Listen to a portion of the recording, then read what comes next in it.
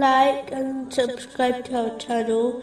Leave your questions and feedback in the comments section. Enjoy the video.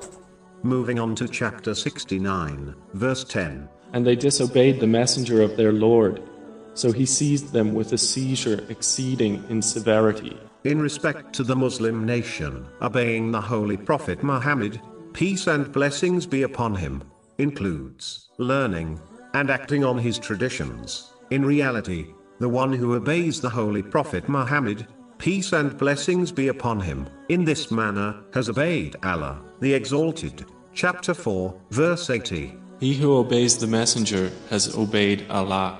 It is important to note that this obedience involves not cherry-picking which commands to follow, and which ones to ignore, according to one's own desires. Nor should a Muslim rearrange the priority order set by Allah, the Exalted, in respect to his commands, and the traditions of the Holy Prophet Muhammad, peace and blessings be upon him. But the one who refuses to obey the Holy Prophet Muhammad, peace and blessings be upon him, thereby failing to obey Allah, the Exalted, has been warned of hell.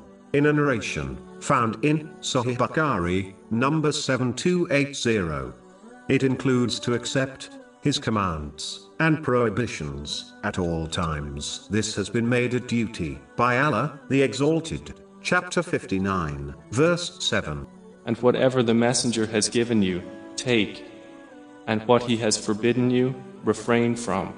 One must give priority to his traditions over the actions of anyone else, as all paths to Allah, the Exalted, are closed, except the path of the Holy Prophet Muhammad, peace and blessings be upon him. One must love all those who supported him during his life and after his passing, whether they are from his family or his companions. May Allah be pleased with them all. Supporting those who tread on his path and teach his traditions is a duty for those who desire to obey him. It includes loving those who love him and disliking those who criticize him, irrespective of one's relationship with these people. This is all summarized in a single narration found in Sahih Bukhari, number 16, which advises one cannot have true faith until they love Allah, the Exalted, and the Holy Prophet, peace and blessings be upon him,